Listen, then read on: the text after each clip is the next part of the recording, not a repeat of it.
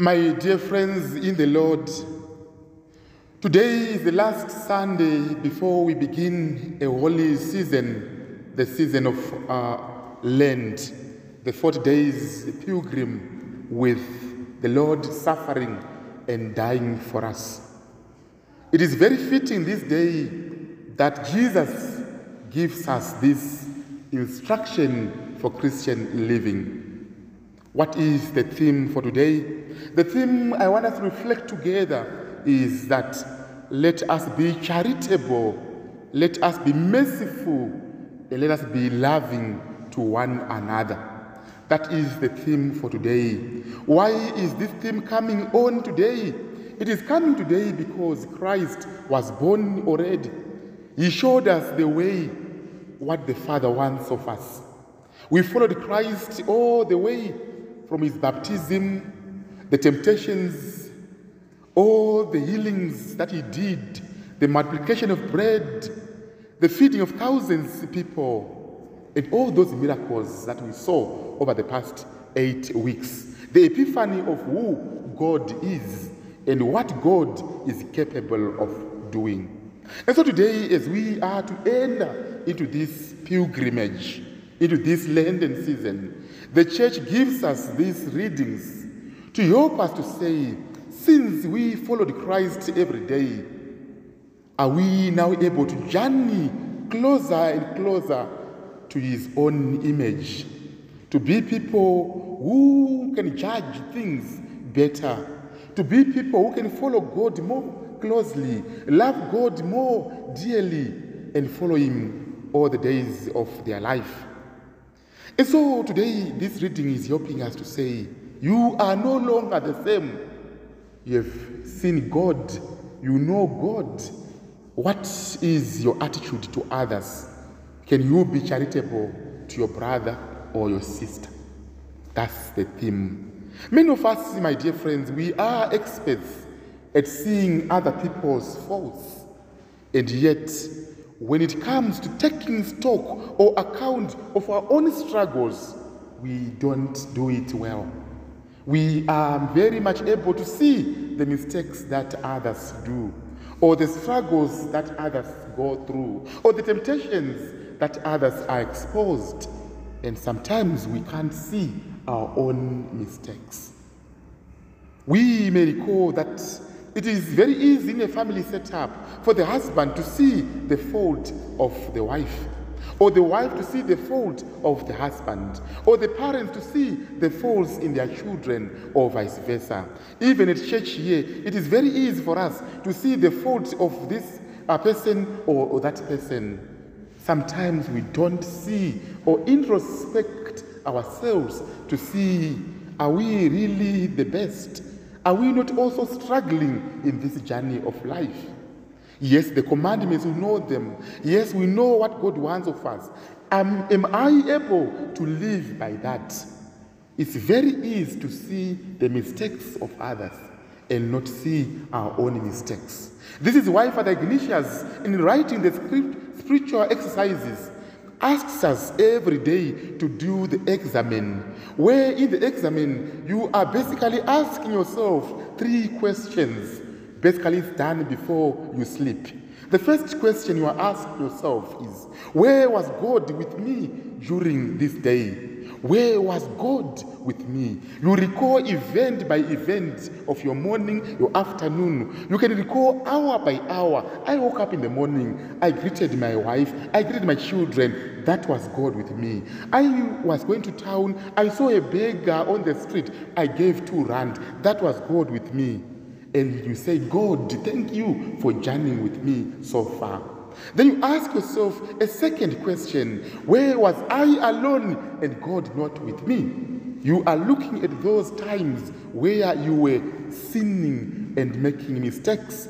You look back, okay, when I was at work, I shouted at this person. Okay, when I was at work, I took this which was not mine.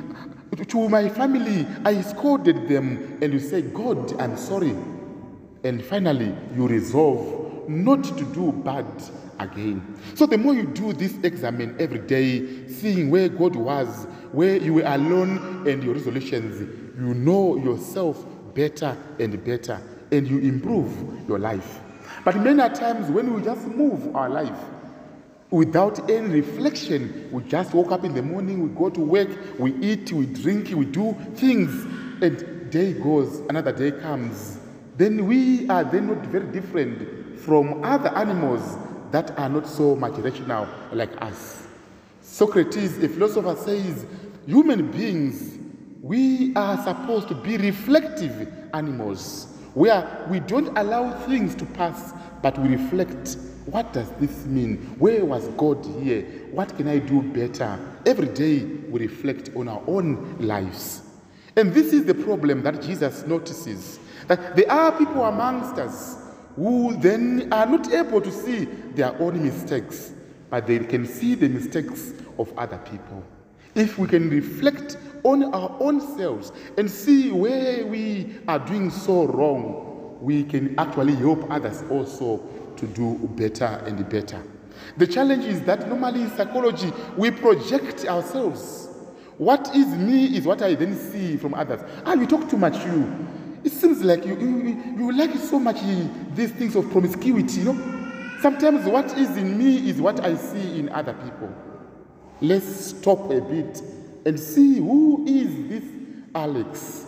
What are my own struggles and my own strengths? And then try to work and then correct other people also. Why is Jesus using the image of these blind men? In that time in the Middle East, in that time of Christ, there was a common disease of eyes, just like there was also a common disease of leprosy. So there were no medicine that time to cure. And as such, people would move with these problems of eyes.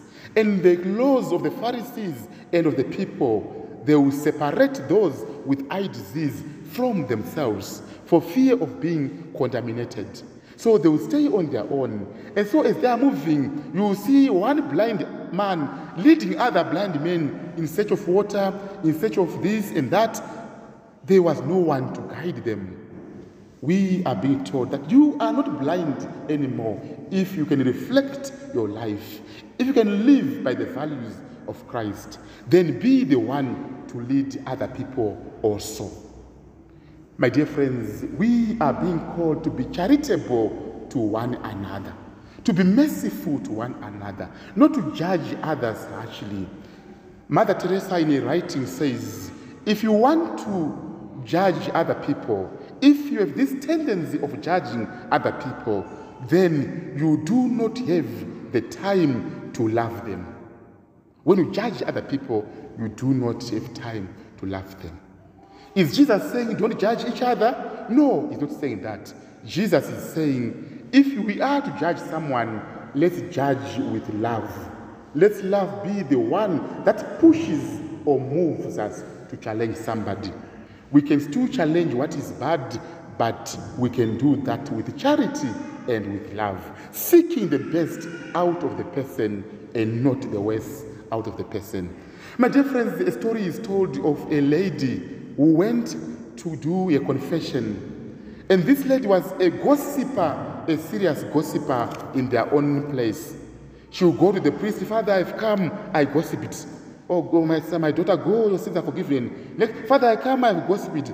Father, I come, I've gossiped. So whenever the priest was hearing the voice in the confession box, you already know that this is the same sin of gossip. To be sure and happy, that was not easy. So the priest will give an advice every day, do this, do this, do this, but there was no change. So the priest then says, I ask you, go home and bring for me a pillow. We all know a pillow, a pillow that we use when we are sleeping. And this pillow had feathers, small feathers, small feathers, no feathers from these birds. And this place, it was a windy place. And the priest's house was on the second floor. And so the priest said, bring this pillow to me. The pillow was brought. The priest took the pillow and cut it into half. So all the feathers flew everywhere. And then the priest said to the lady, your penance today is simple. Go into the city and collect every one of these feathers and bring them to me. The woman said, Father, this is not possible. because the feathers are everywhere in the city. I can't manage. The priest said, whenever you gossip about somebody, this is how far the rumor of not true or something bad also spread. This is how you injure or destroy somebody's name. So the failure to collect the feathers, that's the failure. It is there also to amend or to repair the name or the damage that you cause to other people. Do not judge, but love. My dear friends, are there people whom we judge so harshly? People whom we judge so harshly that even God has a space for them. Don't judge other people. Try to know the circumstance, why people are behaving or doing the way they are doing. When you know the circumstance, when you know what pushes people to be where they are, that is love already, and God loves that way. My dear friends, let me just end by also introducing and ushering you to this season we are beginning, the season of Lent. It is my call that as we enter Lent with the 3 pillars of Lent, we may be more Christ-like in our approach. How do we do it to be more Christ-like? Firstly, by prayer. Let's pray, not to pray when there are problems, but to pray even when things are very okay. The second thing is to fast. We are invited to a fasting. But myself, even Pope Francis, in his own writing last time, he said, let there be a radical way of fasting. Not just in fasting food. Some are actually dieting and think people are fasting. They are just using Lent to be on diet. The right attitude to fasting. I'm not saying don't fast on food. It's good because we also help the poor. But for this year, I call upon you, let us fast on offensive words and only transmit sweet and tender words. The second way of fasting is to fast on dissatisfaction and fill yourself with gratitude. There are people who just cry like babies. Every day they just cry. They don't see any positivity. Maybe to be filled with gratitude in our life. Fast on anger and fill yourself with meekness and patience. Fast on pessimism and fill yourself with optimism. There are people, if I bring a bottle here, which is half, and I ask them, tell me the status of this bottle. Those who are pessimistic, they'll say the bottle is half empty. But those who are optimistic, they'll say the bottle is half full. In life, in this land, let us be more optimistic about life and events.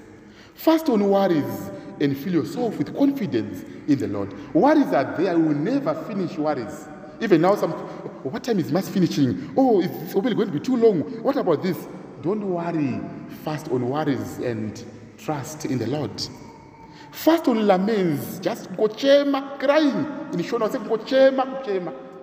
Fast on lamentations and fill yourself with joy. Fast on stress and fill yourself with prayer. And fast on selfishness and be filled with compassion. Fast on unforgiveness and be filled with forgiveness and reconciliation. Fast on words and be filled with silence and readiness to listen to other people. There are people who just talk and talk. Sometimes they are difficult to listen to because they keep on talking and talking. You want to start a story, they start their own again. So also listen to other people this Lenten. Finally, on almsgiving, my dear friends, the new attitude to almsgiving is to smile always to people. I smiled yesterday on the street on someone who was walking, and the person came and said, do you know me? I said, no, I don't know you. He said, surely I'm happy. You just gave me a smile. And that was good. I see our team here for SSVP. When we give soup and food every day, we just smile at people. How are you? How was your day? Those who come from the streets to eat here, they find that to be very, very good. The dignity of themselves is restored just by a smile. Let's try this Lent that.